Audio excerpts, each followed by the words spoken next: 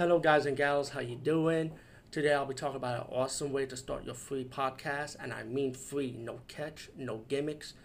It's totally free, easy to edit, easy to record, and easy to promote and monetize your podcast.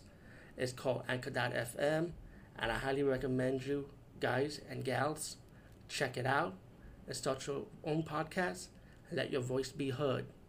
And also, don't forget to listen to Wild Dog Podcast and tell them that I sent you and that you hear it from me. So you get more people to join Anchor.fm.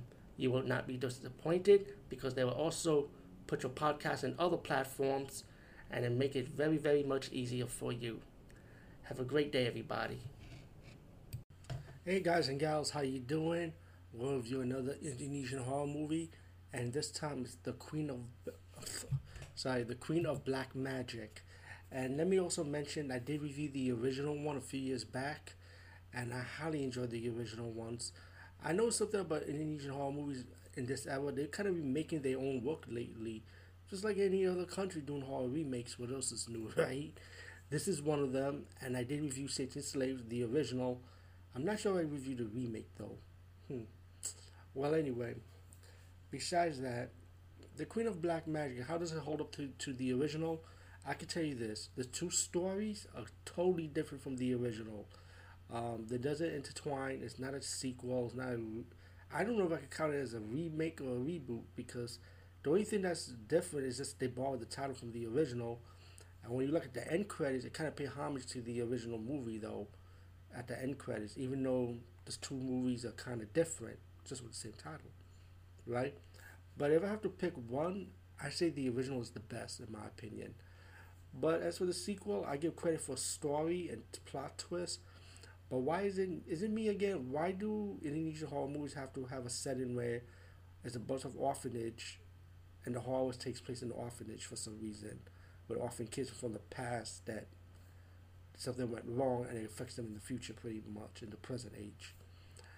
But Queen of Black Magic, like I said, I give credit, because I feel like it was well done in my opinion. It kind of has like a slow pace here and there, but to get to the point, it's about these orphan kids. They got invited to come back to their old orphanage where they grew up from, and they all grew up. They all have families, loved ones, pretty much. And as the build up goes on, like the three guys that grew up in the orphanage, and meet up with other kids that grew up with them also.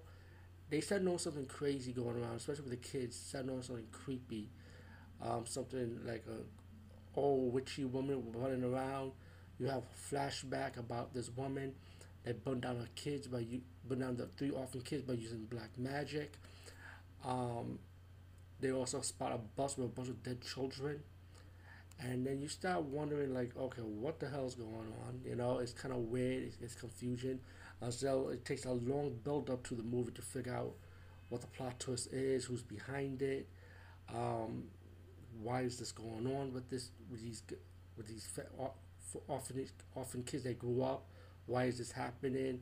And do they deserve it once you find out the truth about what goes on and why the orphan, what happened in the past and orphan of these orphan children. I'm trying not to spoil it because I felt like I give credit for plot twists. I give credit for what's going on, and a lot of these Indonesian horror movies always have a plot twist.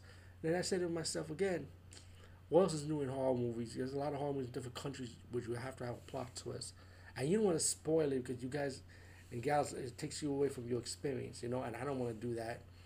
Now as for the blood and gore, yeah, there's death scenes, but I don't feel like it's graphic, but not as graphic as other horror movies you have seen. It's not as graphic as May the Devil Take You 1 and 2, how graphic that is, even though they bought stuff from Evil Dead. So, blood and gore reason, it has its moments, but it's not like really all that, to be honest with you. There's special effects with bugs and millipedes, especially with the millipedes. I'd be like, yo, you're going back to the Shaw Brothers did with the Hong Kong horror, when they always have millipede, in horror movies and back in the 80s with the camps, The Queen of Black Magic, I kind of like it for the plot twist. I feel like it's nothing special at the same time. Will I rewatch it again? No, but I do highly recommend it. Rewatch or watch the original version, the original movie from the early 80s, which I highly recommend. And I know, even though the two movies have different story and plot lines, it was totally two different movies between the original and between this one, which borrows the title from the original. I highly recommend you guys check the original than this one. To me, this movie is actually just a one-time watch. I'm gonna be honest with you. I wasn't feeling it like that, but I did enjoy some parts of it. Anyway, peace out and see you later, guys and gals.